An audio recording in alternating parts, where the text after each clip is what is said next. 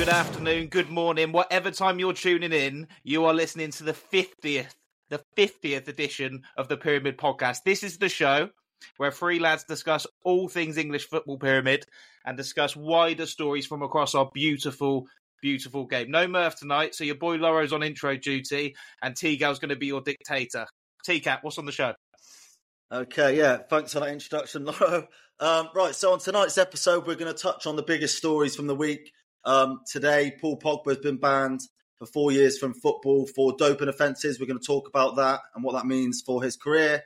We'll review the midweek FA Cup action, including, obviously, Erling Haaland's 5 goals against Luton. And then we'll preview the biggest games the weekend has to offer, including the Manchester derby. So, yeah, like you just said, Murphy's not here, but I suppose we'll joint host it together, Lawro. So I guess only one place to start. Paul Pogba, he's had a difficult couple of years with injuries at Juventus and at Manchester United, really, towards the end of his United career. Today, it's been made official that he's been banned for 4 years from football for doping. He turns 31 on March the 15th, so 2 weeks' time. So when his ban finishes, he could potentially be 35. Do you think that means his career's over? Yes. Do you? Next question. Yeah, absolutely. Unless Saudi is still about, and they could probably make a massive thing about Paul Pogba's return just about if he's 34, 35, and give him a couple of years there, if he's still any good at football by that point, which is questionable because I'm not sure he's that good now, then maybe there's an avenue there. But, I mean, certainly at the highest level, it's done, isn't it? Yeah, to be fair, arguably before this 4-year ban was confirmed today, or even before the doping positive test, you could arguably say that his time at the top level was over. And I think it's quite sad to see because when he was coming through at United, he was always seen as this really talented young player. Then he went to Juventus, obviously won, I think it was 4 or 5 Serie A's, won the World Cup with France. Obviously a world-class player on his day, but questions over his attitude, questions over his commitment maybe to the cause, especially at United. And it's a sort of a sad ending to a potentially world-class career, really, if I would suggest. Moving forwards for him, you'd like to think that he could potentially get that ban from 4 years down to 2 on appeal. But yeah, Saudi Arabia is the place to go for him, do you think now? Or the only feasible place when he turns 34 and the ban's over? What drugs is he meant to have done? Because I've seen boxers get less than this, and they're going in there taking each other's heads off, and there could be deaths involved. What's Paul Pogba taken to be banished from football? Essentially, I mean, I know it's not a non-contact sport, but it isn't a dangerous sport, to be banned for 4 years. It's testosterone. So what I think's happened with Paul Pogba is he's had a terrible luck with injuries over the last recent years, and quite clearly, this is all allegedly, he's either mistakenly or intentionally taken these steroids to help him get over these injuries and to help him recover from injuries. So yeah, testosterone obviously helps with the recovery of the muscles, recovery of the bones, whatever's going on in his system. So, and it's quite a serious drug, really, testosterone. It's like what bodybuilders take to get massive. You can't be taking that. So, but yeah, 4-year ban does seem like quite a long time. You don't. That's the thing with drugs in football. You rarely see performance enhancing drugs get. And it's usually cocaine. It's cocaine from Asia Mewtwo, isn't it? Yeah. Or like Rio Ferdinand missing a drugs test because he was smoking weed or whatever. But you never really hear of PEDs, do you? You get it in boxing all the time. Yeah. But football is a weird one. It sounds like he's been done up like a kipper by someone. But he moves in funny circles, doesn't he, Paul? Well, yeah. He's had his well documented family issues with his brothers. Actually, one of his brothers who I think he had the blackmail issues with, posted an Instagram wishing him well this afternoon, which I think had a tinge of sarcasm in it, I guess. But look, let's move on from Paul Pogba, because I think we can both agree his career is over. But one person's whose career is certainly not over, and that's Erling Haaland. Man City beat Luton. They put them to the sword 6-2 on Tuesday night, and Erling Haaland scored 5 goals, the first 4 of which were scored by Kevin De Bruyne. What did you make of the game? What did you make of Erling Haaland's return to form? I think he scored 27 goals in 29 games for Man City now, which is incredible numbers when you think us on the podcast have probably questioned Haaland's form this season a little bit. I've seen numerous other outlets question Haaland's involvement in the game and potentially the effect he has on Man City's style of play. What do you think? What do you think to sort of the criticism that's come Haaland's way this season? Well, as I informed both you and Murph when we did our half teams of the season in December, I couldn't believe he wasn't in it, because he was top scorer by an absolute mile and had the most goal involvements. It's only actually recently that Ollie Watkins has caught up, who was your boy's pick. So I've actually always been a Haaland fan. The one thing did you say De Bruyne assisted 4 of them? Yeah, the first 4 goals was assisted by De Bruyne, which is scary hours if you're a Man United fan. Well, I'm looking at it from an FPL perspective, thinking they're both in my team and have been blanking for the last few weeks, and they've just used up so many points on a pointless FA Cup job against Luton. I guarantee they'll get nothing at the weekend now. He's not going to go and score 5 on a Tuesday and then go and score a hat-trick at the weekend, in my opinion, is he? But they've obviously put Luton to the sword there, and we spoke on the last pod about, are they just about to click positively, or are they just about to go into a poor run of results? I'm not too sure what Luton's team was like. Just looking through it, it looks fairly normal. So it sounds like they clicked last night. But they've spent that now on the FA Cup. And they've got a run of 5 really difficult fixtures in the Premier League. So can they carry that form on now, or was that just like a purple night for them? Yeah, I just wish it was a league game, because then I would have got about 50-odd points. Yeah. Well, I think before that game, Luton were the only team in the Premier League that Erling Haaland hadn't scored against. And after the game, Luton were the team in the Premier League who he scored the most goals against now, which is a crazy stat. But the other team who he has scored 5 goals against, which is scary for me, is Man United. He always seems to get up for that game. Got a bit of a personal gripe with Manchester United and Roy Keane when we sort of nearly ended his dad's career. So I guess he'll be up for that this weekend. But before we sort of preview the Manchester derby, let's talk about Leeds' game against Chelsea.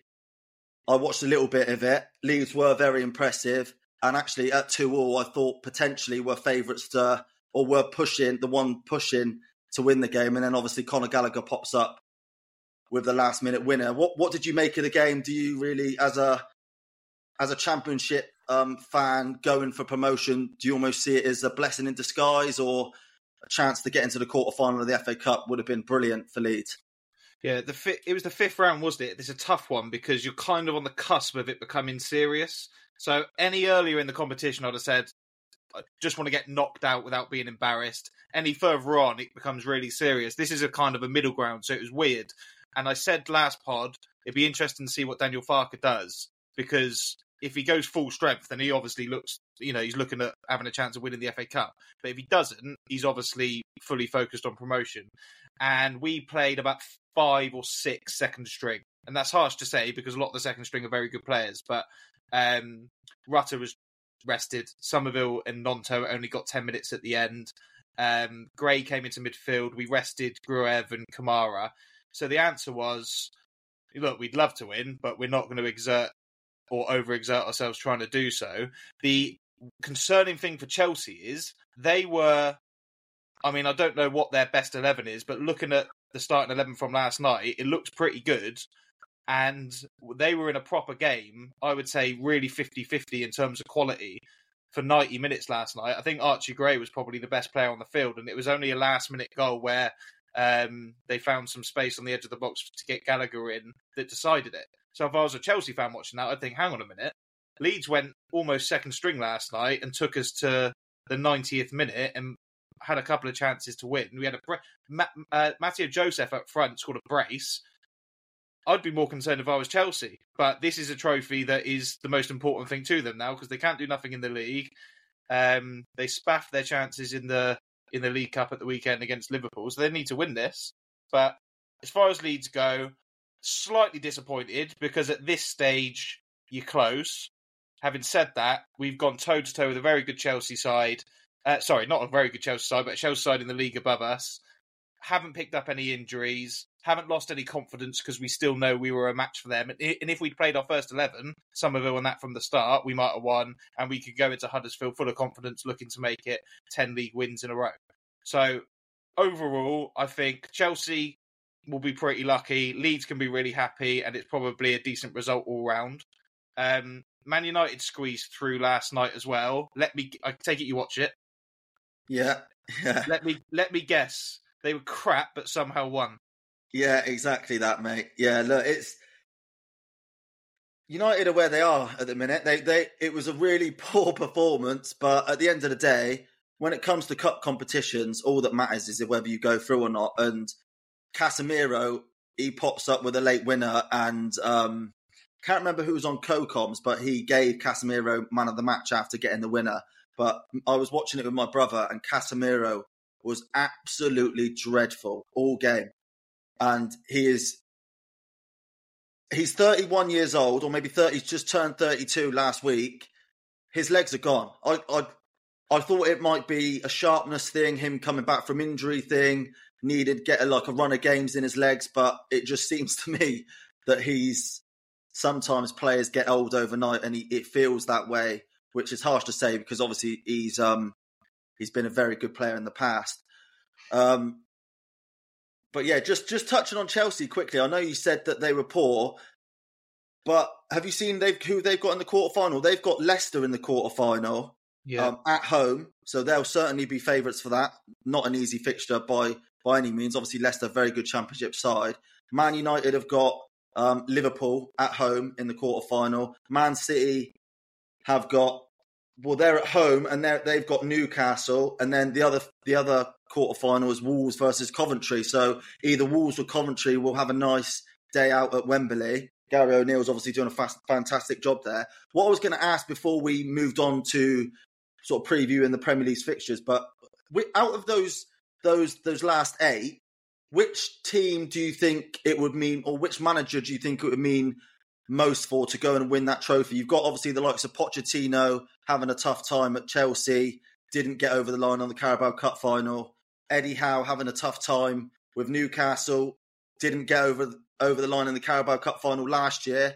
Eric Ten Hag, did get over the line with the Carabao Cup final last year, but he's had his criticism this year, including from the likes of me. And then you've got obviously Pep Guardiola and Man City, who seem to be inevitable in every competition they're in. Who do you think it means most to this year? Well, a couple of different answers. One train of thought would say Jurgen Klopp, because he'll just want to make his last season as decorated as possible and go out on as big a high as possible to try and kind of reflect on his time at Liverpool. But I think Eddie Howe, because he's done such a good job, particularly obviously in the first kind of half of his tenure so far at Newcastle. And it kind of feels like we're petering out a little bit now. But he qualified for the Champions League. And although they got some really big ties there, brilliant Champions League nights, PSG, AC Milan, Borussia Dortmund, they're all giants. It's a group of death. They had, very little chance of getting through that group, really. But all the records show are qualify for Champions League, but finish bottom and then a mid-table in the Prem this season. But if he could go and win some silverware for Newcastle, something that they haven't had other than the Championship title in decades and decades now, I think, that would cement his place in history in the record books and probably also buy him time, I think, with the powers that be. Because although, as a lot of our loyal listeners have got wrong, I actually think that Eddie Howe should stay. I'm not against him. I think the Newcastle board might be thinking about making a change. But as long as they're in that competition and the closer they get to the final, I think the more chance there is of sticking with him being able to lift some silverware, and maybe kind of reversing the fortunes back to go in an upward trajectory again in terms of the positivity around him as the Newcastle manager, and maybe buy him some time into next season. So maybe that's just a personal preference, but I think it would mean an awful lot to Eddie Howe in Newcastle and an awful lot for his future as their manager. What do you think? Yeah, well, it will be one. I think it will be their first trophy in over 50 years, which will be an absolute monumental moment for him, for the Saudi owners, and it will give him a little bit of breathing room in terms, obviously, his league performances haven't been good this year. But like you mentioned, there's been a lot of context with their struggles this year, and actually, I know no quarter-final of the Cup will ever be an easy fixture, but they've got the hardest fixture there with Man City away. If you remember rightly, in the Carabao Cup, they had Man United away early doors. They knocked them out. I think they knocked out Man City at home early doors. They've had a tough run. Like you mentioned, their draw in the Champions League was pretty difficult, dubbed the group of death. So, yeah, I think it would mean the most to him. And in terms of keeping his job, if they go and win the FA Cup, 100% he'll have his job, no problem. I think Pochettino's a goner anyway, regardless. Yeah. I think he's seen, for some reason, to me anyway, as an outside observer, he's lost the spark. He seems a little bit too friendly, a little bit almost like he's earned his big wages now and he's just happy just existing. Might be a tad harsh, but yeah. On Pochettino, I mean, it'd be interesting to see what Chelsea do, because they're one of the most ruthless clubs in the Premier League. And unless he wins the FA Cup, which I don't think he will, particularly judging on last night's performance, he's going to have a trophyless full season at Chelsea and finish somewhere in the mid-table. And there's no Chelsea manager in recent history, certainly since the Abramovich era, that would have gotten away with that. So it'd be interesting to see if Poch does under Todd Bowley. And I actually think it's getting more towards the swaying towards the side of actually needing to sack him and go in a fresh direction, because like you say, he's lost his mojo. But one quick thing before we move on to the Manc Derby, shout out at Babatunde Macmusa, shout out Les Crow, shout out at Steve Don 369. Guys, we like Eddie Howe. We want him to stay. If you listen to the clips, they say that we think he deserves time. He did well last season. Don't just read Howe and expect it to be us looking for clicks. We're not. We're giving genuine opinions on the Newcastle situation, and we're with you. We're all behind Eddie Howe. Let's go and win the FA Cup now, Leeds on it. Up the tune, Hawaii the lads. Yeah, okay, yeah. So let's move on to the Premier League, the upcoming Premier League fixtures. Obviously, the standout tie is the Manchester Derby. It's at the Etihad, 3:30 on Sunday. I almost pretty much know what your prediction's going to be, but let's have it, Laura. What do you think will happen on Sunday? Well, United haven't done badly at the Etihad in recent history, have they? I mean, they're definitely one of the better performing teams there. I know not many teams go there and get many points, but recent history, and I know you like to look at head to head, it can't look that bad, I wouldn't have thought, for Man United against Man City. Let me just take you through the last the last 4 Premier League games. So we lost 3-0 at Old Trafford earlier on in the season. We beat them at Old Trafford last January, thanks to a very fortuitous Bruno Fernandes goal. I think, if you remember rightly, Marcus Rashford was offside, blocked Nathan Ake and Akanji from getting to the ball when Bruno slotted it home. But the last 2 times we've played Man City at the Etihad in the Premier League, we've lost 6-3, which on the day could have been about 10-1, and 4-1. And my fear for this weekend is that Erling Haaland has just got that knack for goals again, and Kevin De Bruyne and him, that connection, it looks like an absolute cheat code. And Man United, obviously, like we spoke about a lot of times, we're very easy to play against. And even against Nottingham Forest, I think they had more shots than us, more shots on target. We're just a poor team at the moment, just scraping past, getting results. I just can't see us going to the Etihad and getting a result at all. You do realise it's March this weekend, and Man United have lost one, drawn one, and won the rest of the games this season. And you've just described your own team, Man United, as being a very poor team, scraping past everyone at the moment. What do you mean? What, Man United have what? Man United, this year, this calendar year, Yeah. have lost one, drawn one, and won the rest. And you've just described them as a very poor team at the moment. I think football, I'm not calling you fickle here, but if it wasn't for last night, if it wasn't for last night, because I'm the same, I would be thinking that looks a tricky fixture for Man City, because like I said on the last one, I don't think they've been at it as much as they have, which is weird because they won 14 and 15, but just on the eye test, they don't look as good as they have done in previous seasons. Is there a train of thought to suggest they've used up all their goals last night? Haaland's had his knack for goals back, but he scored 5 in one game where normally it'd be spread out over a couple, and United are going to get let off. These fixtures, I mean, Rashford down the years has had some good games at the Etihad. If he can find a spark at the weekend, sometimes the way City play can suit United attacking wise in terms of breaking away with your pace and getting in the behind that you sometimes struggle with when teams sit in. So there's lots of ways that you can cause them trouble. But you definitely going to need a stroke of luck. Can I jump in and ask you a question here? So I realise you quite often over the last couple of weeks have stuck up for Man United because, like you say, our results haven't been that bad this year. I think we won 5 in a row before the Fulham game, and obviously we beat Nottingham Forest last night. However, so you seem convinced by Man United. Yet Man City have won 14 of the last 15 games, and you're not convinced by them. Yeah, really good question. If ever you don't understand something in football, come and ask me. This is the right thing to do.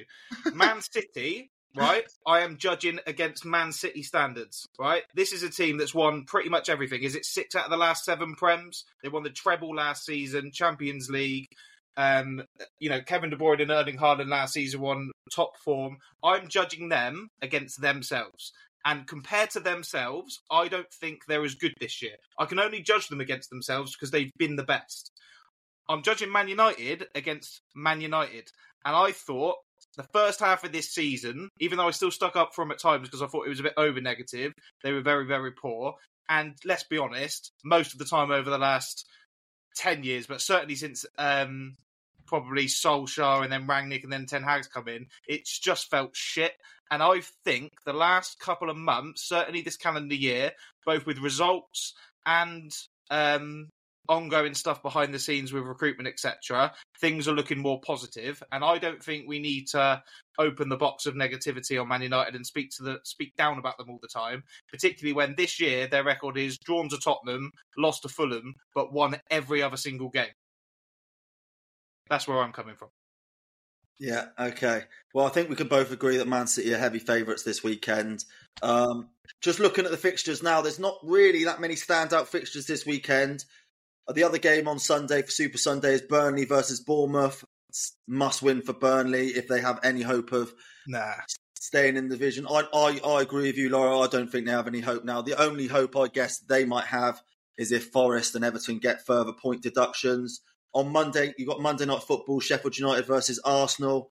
Probably Sheffield United sitting in the same boat as Burnley. They have to start winning very quickly, but I can't see them doing anything against Arsenal. And then the 5:30 game on Saturday is Luton versus Aston Villa. Luton seems to be getting quite a lot of TV fixtures lately at Kenilworth Road. That's a big game for Aston Villa, obviously, if they want to stay in the hunt for the Champions League places. And then you've got Fulham and Brighton at 3 p.m, typical 3 p.m. game. But what I wanted to just mention quickly about Fulham.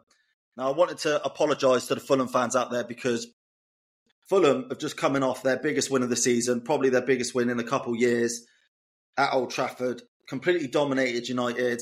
Went and won the game after United equalised late on, and it looked like United might nick a winner undeservedly. We then do a 15-minute deep dive into Man United's struggles or potential positives about what could happen. And really, we didn't mention how good Fulham were. So I just wanted to apologise to the Fulham fans because you were very good. Rodrigo Muniz is, I think he's been called up to the Brazilian squad today. He's been first class. Yeah. No. Yeah. And he's been absolutely first class over the last couple of weeks. He tore Harry Maguire an absolute new one that day at Old Trafford. And then you've got the likes of Alex Iwobi coming back from AFCON, looking really sharp, and he's a fantastic player. So onwards and upwards for Fulham. And actually, we don't really speak about Fulham that much. When you consider what happened to them at the start of the season with the Mitrovic stuff, they had their top goal scorer and best player leave for Saudi Arabia, and they brought in Raul Jimenez, but they didn't really replace him. But it looks like Rodrigo Muniz has stepped up in Mitrovic's absence and he's pulling up strings, and actually he's keeping Bro out of the team, which I didn't think would happen. But yeah, so I just wanted to give a shout out and a bit of positivity around Fulham. Like I just said, they've got Brighton this weekend. Newcastle are at home to Wolves. Forest are at home to Liverpool. Tottenham are at home to Palace, and Brentford are at home to Chelsea, which is, for my money, an absolute banker for Brentford to win. If we move on to the Championship, Lawro, and Leeds, 12:30 game, you go away to Huddersfield. What are your thoughts on that? Well, we absolutely battered them at home. I think we were 3 or 4-0 up at half-time, and I actually think Huddersfield have been, other than obviously Rotherham, and I know the league table doesn't quite support this, I think they've been the worst team in the league this season, and I think they made the worst managerial appointment in terms of all the ones down there that have chopped and changed. But they've actually picked up a couple of results lately, and they've pulled themselves, albeit only 2 points, 3 places above the relegation zone. So their fans might be slightly optimistic that they're on a little purple patch. They went away somewhere last week and won Watford, which was a big result that no one would have seen coming. That's a coupon buster. So need to be careful. And we haven't been as good away this season, Leeds, as we have been at home. Having said that, like I keep saying, we've won 9 in a row, and we've conceded two goals in that period, and one was against Leicester. So it would be gutting for me if we went on that massive run, got ourselves back in the title race, smashed down all those boundaries, and then went and chucked it all away by losing to Huddersfield. Yeah. So I hope that doesn't happen. In retrospect, I'm happy that Daniel Farke has put rest into the legs of Somerville, particularly, but also Nonto and a couple of the midfielders, because when you think about Wednesday to a midday kickoff turnaround on a Saturday, it's not giving you much, is it? So hopefully we're fresh, and we'll pick up another 3 points. Your second team, Southampton, travel to Birmingham. Yeah. Do you think they can reverse their fortunes at the moment? Because they've lost 3 out of 4. Booed off at St Mary's on Tuesday, quite diabolically, or at the weekend, and face an uphill task to get back into it now. And unbelievably, they're 5 points behind Leeds and Ipswich. This is the team that went from September to February without losing a game. Unbelievable. Yeah, well, when you consider, obviously, they lost to Liverpool last night as well. So actually, they've lost 4 of their last 5 games. Yeah. Russell Martin bemoans losing 3-0 to Liverpool last night. It was really to Liverpool's reserves and kids. He said they didn't deserve it at all. They've got to change their fortunes quickly if they have any prospects of getting promoted automatically. Birmingham, they're without, obviously, their manager Tony Mowbray at the minute, so they're in a difficult moment. It's a difficult one, but yeah, you have to pick Southampton just given their league position. Birmingham, they're 18th. They're coming off a defeat. It's a big game for both teams at this stage of the season. But yeah, you are right. It's now or never really for Southampton. Otherwise, it will be languishing in the playoffs, and then we all know what playoffs is, an absolute lottery. So Leicester have got QPR. Now, QPR's form is actually surprisingly good. They've won 3 of the last 5, unbeaten or they've only lost 1 of the last 5 as well. Leicester coming off a tricky 2 losses, actually, Middlesbrough and Leeds in the league. I'm praying that QPR can pull off a miracle. Can you provide any optimism that they might? Well, that Cifuentes fella, the manager, has really got them playing good football, defensively sound. Leicester went to Bournemouth in the week. Okay, they won the tie, which is obviously a great result. They go to Chelsea in the FA Cup quarter-final now, but it did go to extra time. Yeah. So if there's any hope that potentially they might be tired, then you could potentially see QPR keeping it tight and then nicking it in the second half. But look, Leicester are at home, so I just fully expect Leicester to get back to winning ways, to be honest. The other good thing there from a Leeds perspective is QPR need to win because they're level on points with the relegation zone. Huddersfield have got a little bit more breathing space. I suppose you could say the same thing about them, but hopefully they'll be right up for it. But a lot of the fixtures in the Championship, other than that, are much of a muchness this weekend. There's no title race really in League One because Portsmouth have pulled away, and as we know, anyone can beat anyone in League Two. So I reckon we review this weekend's action on Monday of the EFL, but I have got a poser that I would like to ask you and our listeners, and I'm going to be doing this maybe once a week from now on. It's going to be, who's better, him or him, right? And you'll see what I mean. Tonight's question is, if you could only pick one, would it be Luis Suarez or Sergio Aguero? T? Bloody hell. Well, so are we going Premier League version, or is it just... No. Who would you... Everything considered, who do you pick? So, for me, I'd pick Luis Suarez. I just think the Barcelona... the last couple of seasons at Liverpool, and then the Barcelona version of Luis Suarez was just absolutely out of this world. And I think... I'll try and get a stat up now and Google it, but I think Luis Suarez was the only player to win the European Golden Boot, apart from Messi and Ronaldo, for like 10 years or something. Luis Suarez. I was hoping you were going to say Aguero, because I'm Suarez by streets and streets and streets. That sounds harsh because Aguero is a very good player, but I think up until recently, Suarez was in my Premier League 11 of all time. He was the second best striker I've ever seen. Kane's replaced him, just probably on a bit of longevity to partner Thierry Henry. But that couple of years that he was at Liverpool, where it just felt like he could score goals that no one else in the league could. He could score from the halfway line. I think he scored about 21 hat-tricks against Norwich. He could score goals where the ball was just dropping out of the sky. I remember one where he rounded, I think it was Tim Krul in the Newcastle goal. It just dropped out the sky, literally on a sixpence in front of him, and he killed it, went round the keeper. Obviously, he went on to do wonders with Barcelona, Atletico Madrid as well. He's been a saviour for Uruguay on many an occasion. And I just wish we got to see a lot more of him in the Premier League, because I think he's one of the standout strikers of all time. I know he had a bit of a nasty side. Sometimes that's needed. Probably went a bit too far, biting certain people. But some of the goals that he scored, and he was so good to watch, particularly in that. Do you remember SAS? It was him and Sturridge. I don't know if the A stood for And or Aspas, but either or, they were both crap. But Sturridge and Suarez together, that was a really good side to watch. I think under Brendan Rodgers. And it was sad to see him go. But only recently replaced in my FPL 11. And I don't know what our listeners think, but for me, it's Luis Suarez. Can I offer a... can I stick up for Sergio Aguero a little bit? Sure. So, apart from Erling Haaland, which I don't have his minutes per goal ratio in the Premier League to hand at the minute, but Sergio Aguero has scored a goal every 108 minutes in the Premier League. That is the best ever. Thierry Henry, he's number 2, and he scored a goal every 122 minutes. Harry Kane was 128 minutes per goal. Ruud van Nistelrooy, 128 minutes. Mo Salah, 133 minutes. Erling Haaland, probably, that article was from last season, so Erling Haaland's probably up there somewhere.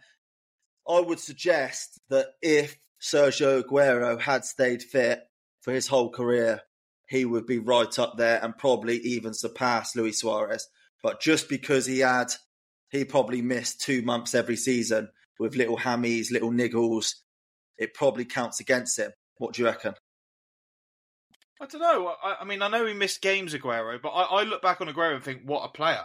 Like, obviously, I'm only really familiar. I know he's at Atletico before. I'm only really familiar with his work minorly with Argentina, but not obviously with Manchester City, and he was absolutely ruthless, clinical goal scorer, playing generally in the best side of the country, which helps. But he was obviously a huge part of them winning their inaugural Premier League trophy, which will always be remembered for probably one of the most famous goals that will ever be scored, one of the most famous commentary moments as well, and all those things help.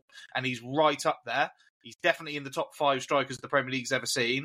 But for me, Luis Suarez is third and just pips him. And again, I'm an eye test man. I like to decide what I think based on what I see. And watching Luis Suarez, he just gave me more of a buzz as a football fan and a neutral, importantly, in this discussion, than Sergio Aguero did. It's a harsh one to say because Aguero was absolutely unbelievable. But yeah, I'm Henry, Kane, Suarez, Aguero, Rooney, Drogba, Shearer. I don't know what order. We'll have to come back to me. Yeah, I'm definitely Thierry Henry number 1. I remember growing up as a kid being absolutely frightened every time we played prime Arsenal because of Thierry Henry's pace. And I don't think anyone else in that list has that pace. No. Everyone else is obviously world-class strikers on their own, and they are quick. But Thierry Henry was just a different level. Yeah, I think you're right. Like, judging him against his competition at the time, like when Henry was here, the other best striker in the league was probably Van Nistelrooy, who was another one who was really, really good. But even then, I felt like Henry was streets ahead, just in terms of his pace, in terms of his inevitability. He was one of the most predictable players in the world, the way that he just glided through, opened his foot and finished. But no one could still stop him. He also scored goals like the famous one against Spurs, where he would dribble around everyone and stick it in the back of the net. He could score from 30 yards, smashing goals in. I remember one against Man United. I remember a famous one just in pre-season where he had his back to goal, took it on his knee, the ball didn't touch the ground and he lobbed the keeper. I think he is quite far ahead of the next best player ever in the Premier League. And I know this is a discussion for another day, and Cristiano Ronaldo has been in the Premier League, but just on the Premier League, Thierry Henry is definitely the best player and certainly the best striker that we've ever seen. And for the purpose of today's argument, we're saying Luis Suarez is better. What do you think, our loyal listeners? And yeah, Laura, that's a good way to end, I think. Thanks very much. Short episode today, guys, but obviously our trusty host, Alex Murphy, couldn't make it today, so we've had to fill in for him. I would suggest pretty poorly, but hopefully we've done a good enough job. But thanks very much, guys, for listening, and you'll hear from us again on Monday. Cheers, boys. 1, 2